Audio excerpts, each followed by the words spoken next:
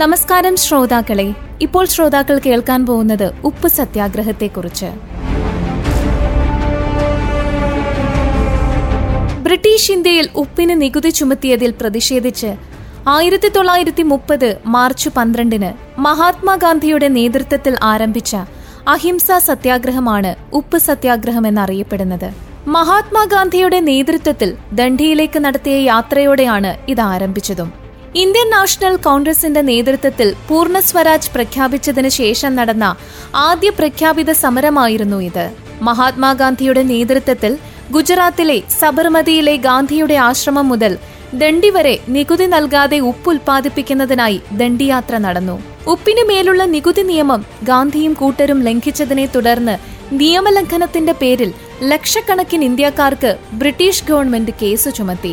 ഇന്ത്യയുടെ സ്വാതന്ത്ര്യത്തിനെക്കുറിച്ച് ബ്രിട്ടന്റെ നിലപാടുകൾക്കേറെ മാറ്റം വരുത്താൻ സഹായിച്ചിരുന്നു ഈ ഉപ്പ് സത്യാഗ്രഹം. ഉപ്പ് സത്യാഗ്രഹത്തിന്റെ ജനപ്രീതി ധാരാളം സാധാരണക്കാരായ ജനങ്ങളെ ഇന്ത്യൻ സ്വാതന്ത്ര്യ സമര പ്രസ്ഥാനത്തിലേക്ക് ആകർഷിച്ചു.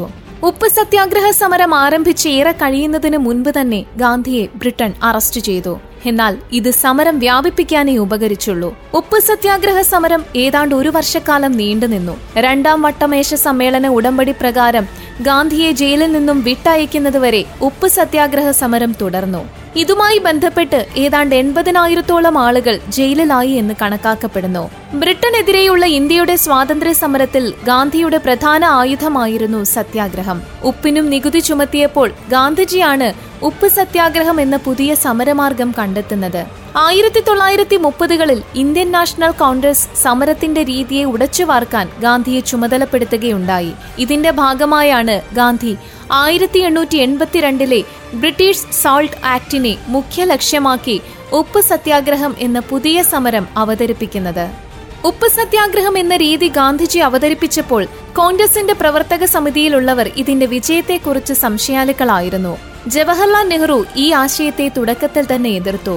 സർദാർ വല്ലഭായ് പട്ടേൽ ഉപ്പ് നികുതി വിഷയത്തേക്കാൾ നല്ലത് ഭൂനികുതി ബഹിഷ്കരണമായിരിക്കുമെന്ന് അഭിപ്രായപ്പെട്ടു. എന്നാൽ ഗാന്ധിജി മാത്രം ഈ തീരുമാനത്തിൽ ആത്മവിശ്വാസമുള്ളയാളായിരുന്നു. സാധാരണക്കാരന്റെ പ്രശ്നത്തെ ഏറ്റെടുക്കുക വഴി അവരെയും സ്വാതന്ത്ര്യ സമരത്തിന്റെ പാതയിലേക്ക് ആകർഷിക്കുവാൻ കഴിയുമെന്ന് അദ്ദേഹം ഉറച്ചു വിശ്വസിച്ചു. ഇപ്പോൾ ഉപ്പിനാണ് അവർ നികുതി ഏർപ്പെടുത്തിയിരിക്കുന്നത്. നാളെ അത് വായുവും ആകാശവുമായേക്കാം. അതുകൊണ്ട് തന്നെ ഇതായിരിക്കണം സമരത്തിന്റെ കേന്ദ്രബിന്ദു എന്ന് ഗാന്ധിജി അസന്നിഗ്ധമായി പ്രഖ്യാപിച്ചു. സി രാജഗോപാലാചാരി ഗാന്ധിജിയുടെ കാഴ്ചപ്പാടിനെ അനുകൂലിച്ച വ്യക്തികളിൽ ഒരാളായിരുന്നു.